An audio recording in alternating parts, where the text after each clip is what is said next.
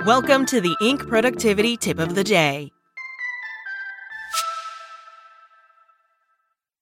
This podcast is sponsored by Ramp. Are you the decision maker in your company? Consider this. For the first time in decades, there's a better option for a corporate card and spend management platform. Meet Ramp, the only corporate card and spend management system designed to help you spend less money so you can make more. Most corporate credit cards offer points as incentives, but those points amount to less than their worth in real cash value. Ramp's business cards offer you cash back, real money in your pocket. Plus, you control who spends what with each vendor. And Ramp's software collects and verifies receipts automatically, which means you'll stop wasteful spending and close your books in hours instead of days. Businesses that use Ramp add up to 5% to their bottom line the first year. If you're a decision maker, adding Ramp could be one of the best decisions you've ever made. And now get $250 when you join Ramp for free. Just go to ramp.com/easy. Ramp.com/easy. RAMP.com/easy. Cards issued by Sutton Bank and Celtic Bank, members FDIC. Terms and conditions apply. Welcome to the Inc. Productivity Tip of the Day. Today's tip: 3 habits that instantly point to someone with bad leadership skills. From Marcel Schwantes. Over the past 3 years, the workforce has dramatically shifted how bosses engage their employees. Some bad habits of the past just don't, and shouldn't, cut it anymore.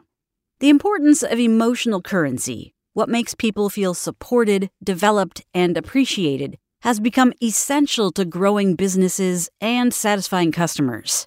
Workplace values like autonomy, flexibility, trust, transparency, and ownership, unheard of pre-pandemic, have quickly become the norm, thanks in part to the Great Resignation and quiet quitting.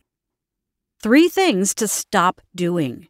If you're a student of leadership research and best practices, you should recognize there are things people in management just can't do anymore. And if you're a manager clinging to the past, here are 3 bad habits you should absolutely get rid of. Ignoring your workers. If you're hoping to keep your best people engaged, start talking to them about their work regularly. Younger generations especially want feedback about their performance, at least monthly. They also want mentors to help them feel more engaged with the organization and help them learn on the job. Managers looking to carve out time to spend with their employees should focus on making their feedback shorter, more frequent, and more constructive. Treating your workers like numbers. Successful leaders care about their employees' needs as human beings, not just as numbers in a daily transaction. Unfortunately, everyday employees are hired in stressful, fear-based, politically charged environments to produce results with little in return for their efforts. Cogs in the wheel, basically. While a bigger paycheck helps, employees are also looking for trustworthy environment, bosses who respect them, and a safe place to express their voice. Calling the shots without seeking input from the team. Since employees know the nuances of their daily routine better than anyone, leaders can gain their trust by coming to them first for input, buy-in, advice, and strategy. Asking employees about what's working and not working fosters a culture of trust, where everyone feels safe enough to contribute ideas that have value and share concerns that help resolve problematic situations.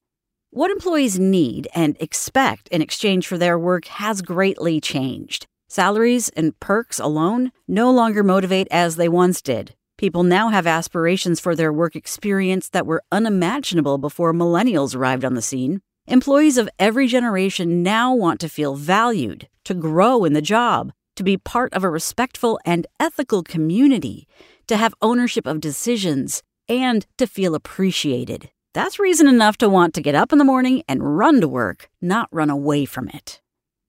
That's it from Inc. Check back weekday mornings at 6 a.m. Eastern for more tips. Spoken Layer. Ohio, ready for some quick mental health facts? Let's go. Nearly 2 million Ohioans live with a mental health condition.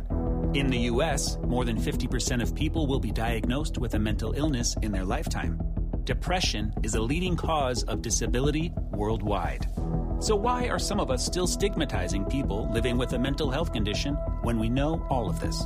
Let's listen to the facts and beat the stigma. Ohio, challenge what you know about mental health at beatthestigma.org.